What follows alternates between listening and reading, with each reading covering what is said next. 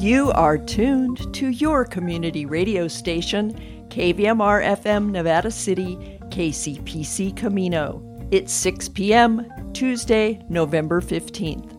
I'm Joyce Miller, and this is the KVMR Evening News. Tens of thousands of student employees of the University of California remain on strike this evening. The California Report goes on campus to hear them explain the hardships that put them on the picket line. Nevada County releases a report on the economic impact of the proposed mine. Water guy Steve Baker offers upbeat fire news. And Mark Cunaberti deconstructs the crypto craze in his Money Matters commentary.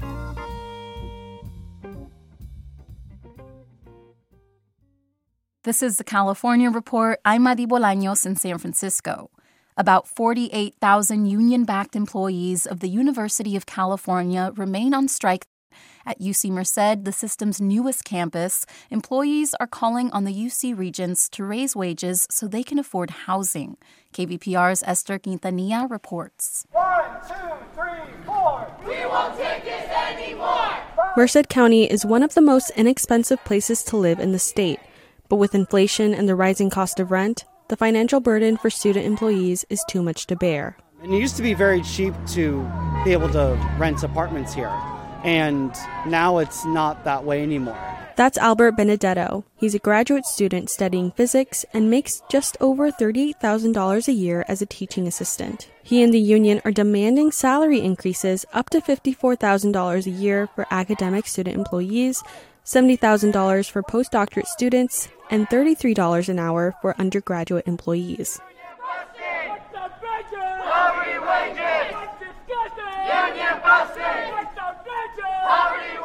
Irie Pipersberg makes nearly $18 an hour as a writing tutor. Even though she gets paid higher than the minimum wage, she says it's just not enough to make ends meet. I can only imagine what it's like to be in a Berkeley or to be at an LA or to be at a Santa Barbara where they're really feeling it. Negotiations between the union and the university have been ongoing since last year. The UC has made counteroffers saying it's, quote, responsive to union priorities. For the California Report, I'm Esther Quintanilla in Merced. More than 100 miles north, reporter Jean Zamora introduces us to one of the strikers at UC Berkeley. It's being called the biggest academic strike in the history of American higher education and the largest work stoppage in the U.S. this year. Strikers, represented by the United Auto Workers, are disrupting businesses on UC campuses at a pivotal time in the semester. Isaac Crone is a PhD candidate that studies reptiles. Right now, as a graduate student researcher, I'm working on publishing several papers with my lab, some of my own research, and just trying to actually do the work to get the PhD, which I haven't been able to do because I've had to teach every semester to get money. He says that he can't afford to rent an apartment of his own with his salary. He makes about $24,000 a year in a city where, according to Zillow, the average rent is nearly $3,000 a month. So Crone rents a room. Kind of. I pay like a little over $800 a month, but I also I have to set up a room because I live in a front room with no door on it. I had to set up a wall for that, and I've been living there for 4 years because if I move anyplace else, my rent will be half of my income. The strikers have a long list of demands, including transit reimbursement and childcare payments. But Crone says higher wages tops the list for just about everyone he's picketing with. The strike is open-ended, so the negotiating and striking could go on for days, maybe even weeks. Out here, everyone out here is prepared to last one day longer than the university can last. For its part, the UC system put out a statement that it's committed to continuing negotiations, and that it recognizes the important contributions of its academic workers, like Crone. For the California Report, I'm Jean Zamora in Berkeley. Support for the California Report comes from the Wesley Foundation, investing in California's underserved youth. Stanford Healthcare, alerting listeners to the critical blood shortage in the area. Now is the time to donate blood and make a difference. StanfordBloodCenter.org. And Eric and Wendy Schmidt, whose philanthropy includes Schmidt Ocean Institute, coming this fall, the launch of research vessel Falkor 2, advancing the frontiers of ocean science and exploration. on the web at schmidtocean.org. The office that offers fiscal and policy advice to the state legislature is out with a new report on the risks posed by increasing levels of wildfire smoke. KQED's Dan Brekke reports. The new report from the Legislative Analyst's Office recaps a lot of what we already know. Wildfire smoke is becoming more prevalent. It's harmful to breathe, and it's possible to take steps to reduce the danger, such as programs to provide air purifiers and opening clean air centers. The report also notes that prescribed burns can be expected to reduce the overall effects of smoke by heading off catastrophic wildfires. The LAO concludes that smoke is here to stay and urges consideration of measures to protect future Californians. For the California Report, I'm Dan Brekke. Today marks 1 week since Election Day, yet multiple statewide and municipal races remain in limbo. Lots of Californians have been wondering, why is it taking so long to count our ballots? Cal Matters politics reporter Ben Christopher has some answers. The main reason is that California, like a handful of states across the West mostly, sends every voter a ballot in the mail, and it just takes longer to count mail-in ballots. You have to take it out and compare the signature on the envelope to the one on file to make sure that it matches. On top of that, California also has other specific laws on the books. You can register to vote on Election Day. Voters can cast provisional ballots if they mess up the one they were sent. If a signature on the ballot doesn't match the one on file, counties reach out to the voter to verify that it was actually the voter that voted. These are all laws intended to make it as easy as possible to vote, but they do slow down the process even further. That was Ben Christopher with Cal Matters. Thousands of Swifties woke up early this morning to snag Taylor Swift presale tickets for her highly anticipated Eras tour. Best believe I'm still bejeweled when I walk in the room. I can still make the whole place shimmer. And when I meet the band, they ask, do you have a man? I can still say I don't remember. Unfortunately for some of them, Ticketmaster experienced an outage just minutes before the tickets were set to go on sale. Fans took to Twitter complaining they weren't able to access the site at all, while others said the website was denying accounts that were verified. As a born-again Taylor Swift fan, I can say I'm not jealous of these Swifties who are experiencing these issues. I knew it wouldn't even be worth it for me to try. It is unclear if Ticketmaster will pause the sale of tickets until they're back online, but until then, I'm sure a bunch of Swifties are eagerly waiting to snag their tickets.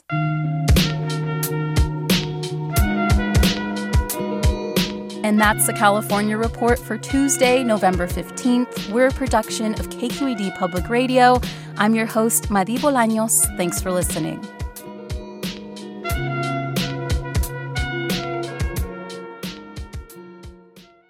Turning to regional news, this morning, Nevada County released a 90-page analysis of the potential costs and benefits of the proposed reopening of the Idaho-Maryland mine by Risegrass Valley. The County Board of Supervisors had contracted with the Robert D. Niehaus firm to conduct an independent economic study of the highly controversial project. It examines the possible economic and fiscal consequences for local businesses and public services, tax revenues, and residential property values.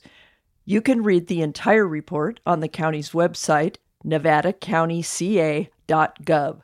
According to the study, the project's potential costs would include an increased need for public services. Benefits would include increased economic activity, employment, wages, and tax revenue. The report does not address environmental impacts, which were analyzed in a draft EIR. Risegrass Valley estimates that its annual payroll expenditures for the project would total about $38 million for 312 jobs. That would include 213 local hires and 99 non-local hires, with an average $122,000 in wages and benefits per job. The report estimates that at full operation, the mine project would result in yearly output of about $202 million in Nevada County. The portion generated by Risegrass Valley that would benefit the local community was estimated at about $61 million. The report found no evidence that the mine would affect residential property values. The report notes that a survey of licensed real estate professionals in Nevada County indicated that most believed the project's impact on local property values would be permanent and negative. The real estate professionals surveyed also believe that the draft environmental impact report understates the potential environmental effects of the mine. According to a statement released this morning by Nevada County, the Niehaus firm will hold a public webinar on December 15th at 6 p.m.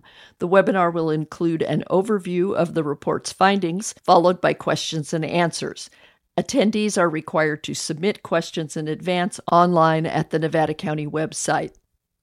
At the risk of belaboring this ongoing story, the Sacramento Bee reports today that the Penn Valley house that caught fire earlier this month was not struck by a meteorite. Clayton Thomas, a captain at the Penn Valley Fire Protection District, told the Bee Monday, "I am very confident that a rock from space did not hit this house."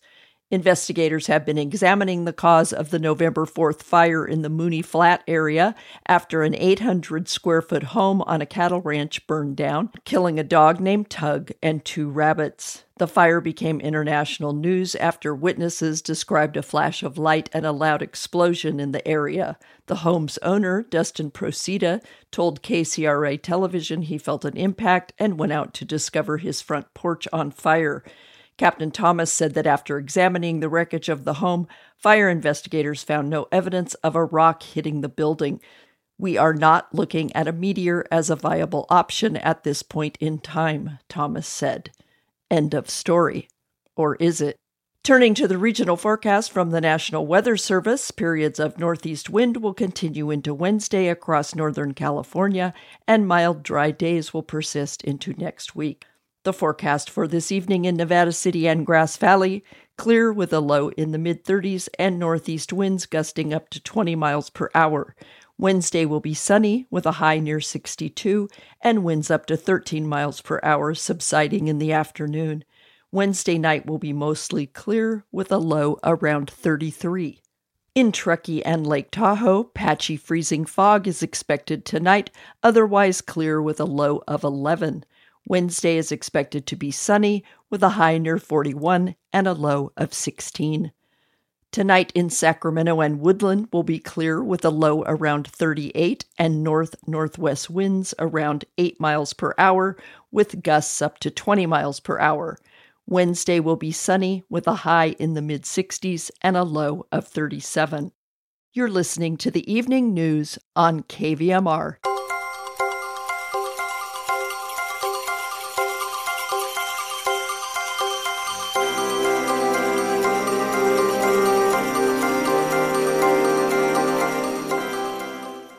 Balancing everyone's water needs is an ongoing source of tension in our state, especially in the midst of a historic drought. In this conversation with KVMR's Paul Emery, hydrologist Steve Baker delves into the iconic Western clash between farmers and environmentalists.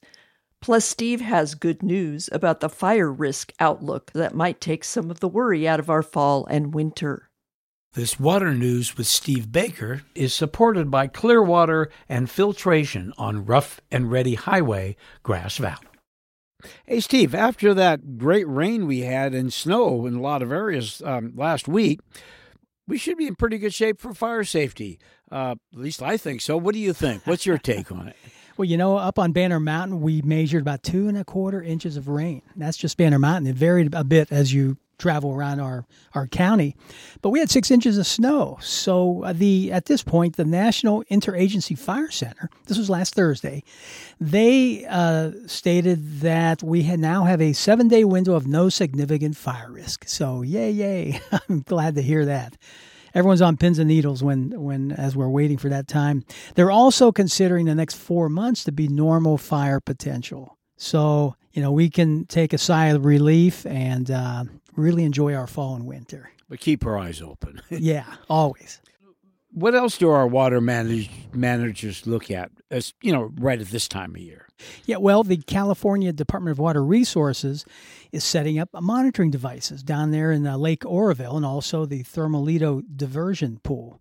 They're looking at measuring temperature, dissolved oxygen, and even looking at the clarity of the water every 15 minutes until around May or June. That's when the runoff season ends. So it's a lot of monitoring is going on right now. Seems like a lot of angst between farmers and environmentalists right now. Tell us about this. Yeah, that's because the farmers feel that government protects species at the expense of the food that people eat. And that weighs heavy. Now, we have to remember that California manages its surface water under the prior appropriative doctrine. In other words, it's a management system based on the priority of use. And they define priority of use as looking at when the person or company first started using the surface water, the lake, the pond, the creek, the river, where that diversion point was, where they took it from that surface water location. Look at the volume of water that's used in an entire year, and also look at the type of use that water was utilized. Now, this is a senior water rate. And if you have a senior water rate, that's always been the strongest water rate of the West, But then back in 2009, amidst a 3-year drought, and then also that's when the Endangered Species Act really kicked in, the senior water rates holders then had to take a second position behind the environment. First time ever that happened. And that didn't go over very well, as one would expect. The U.S. Fish and Wildlife, U.S. National Oceanic Atmospheric Administration Fisheries Service, that's NOAA, and all the state counterparts, they all administer the Endangered Species Act. So now the farming and ag people feel that they are the endangered species, and they are taking a big hit, that's for sure. But it's the continued problem that we all are grappling with. Everybody needs water. That's been the story for a long time, hasn't it, Steve? Everybody needs water. It's true. But, we need the ground truth that, right now, 90% recovery rate is what they're seeing in over 100 species. So the Endangered Species Act is being effective. But at the same time, we're taking some food supply hits, and we're going to notice that even more so as we go into the future. So ground truthing is going to be a big part of this equation. And that becomes a political issue as well. That's all political. Thank you so much, Steve. Managing groundwater is Steve Baker's career and passion, and that has led him into working on all water sources and supplies. This has been another conversation with KVMR's water guy, Steve Baker. You can email him with your questions at water@operationunite.co. Crypto might be the currency of the future, but its recent path toward possible implosion is an old story, Mark Cunaberti says. In today's Money Matters commentary, Mark gives us some historical perspective on the crypto craze in light of its recent journey from asset mania to asset insolvency.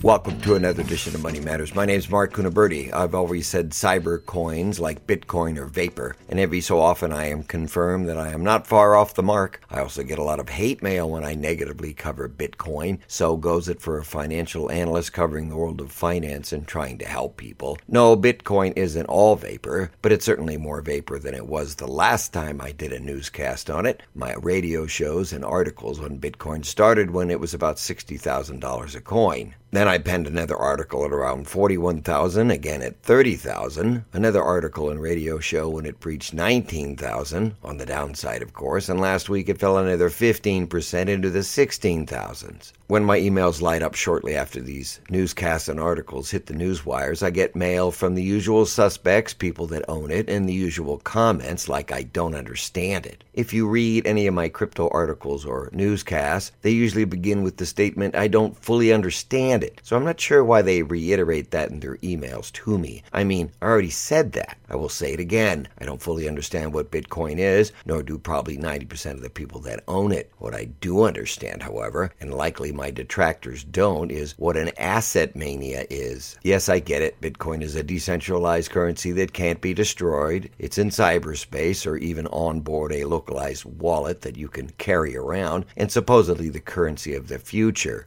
Well, on the currency of the future part, I will add, not in its present form. Currencies have to retain a store of value. That translates to being stable and that means in both directions, up and down. Bitcoin and those other vape coins, as I call them, are anything but stable. In fact, with 20,000 cyber coins now available, likely most of them are just a Ponzi scheme. My opinion, of course. The latest cause for my recent musing today is that the news, one of the largest exchange where people trade and store Bitcoin, is in trouble. Financial trouble, of course, and is there any other type when it comes to cybercoin? What happened was on November 8th, an article came out on a crypto news service suggesting that the CEO of one of the largest cybercoin exchanges, FTX, Sam Brinkman-Fried, was using the firm's funds, aka clients, to bail out one of the FTX hedge funds that it owned, a highly illegal transaction. Apparently, Brinkman-Fried said as much when hours later he admitted in an interview, I up. That sounds pretty clear to me as an admission. Bitcoin plummeted another 15% on the news. Then on November 11th, they filed bankruptcy. Then good old Sam Boy stepped down. Whoops. Hence, today's newscast on the dangers of cybercoin by yours truly. It wasn't but a few months ago similar shenanigans surrounded Bitcoin and their exchanges, which rocked the cybercoin universe in what is becoming a familiar theme here on Money Matters. No, I don't hate cybercoins. I actually own a tiny amount of them, or at least I did. I haven't checked lately and kind of kissed off those funds when I bought those coins, and I bought them at where else? FTX. Ironic, isn't it? No, I don't fully understand Bitcoin, but I know a mania when I see one, and there have been many throughout mankind's financial history. They all have the same story. The early money makes a ton, then imitations pop up. How about 20,000 cybercoins right now? Everybody believes they can only go in one direction, which is up. Celebrities, banks, and businesses start to participate, and they have. Then crookery starts to pop up, prices start to flatten, illiquidity in dealers begins to appear, followed by bankruptcies, then the news wires are flooded with denials and insurances by remaining participants. All is fine. We are here. Then more firms fail and the entire thing implodes with devastating losses to many. Then regulators dissect the whole mess and the event is complete. I don't know if cybercoins will run the gamut and implode entirely, nor does anyone else. It might go up in a grand ball of vapor, or it might become the greatest currency of all. My prognostication is the vapor part, if you haven't guessed. But now ask yourself, given the above description on all the other previous manias in history, do you see any resemblance here? I sure do. That does it for today's Money Matters. This newscast expresses my opinion only and is not meant as investment advice or a recommendation to buy or sell anything, nor represents the opinion of any bank, investment firm, or registered investment advisor, nor this media outlet, its staff members, or underwriters. I hold a BA in economics with honors 1979 in California insurance license OL 34249. Our website is moneymanagementradio.com, where everything is free. Our way of saying thank you for listening to your community radio station. My name's Mark Kunaberti.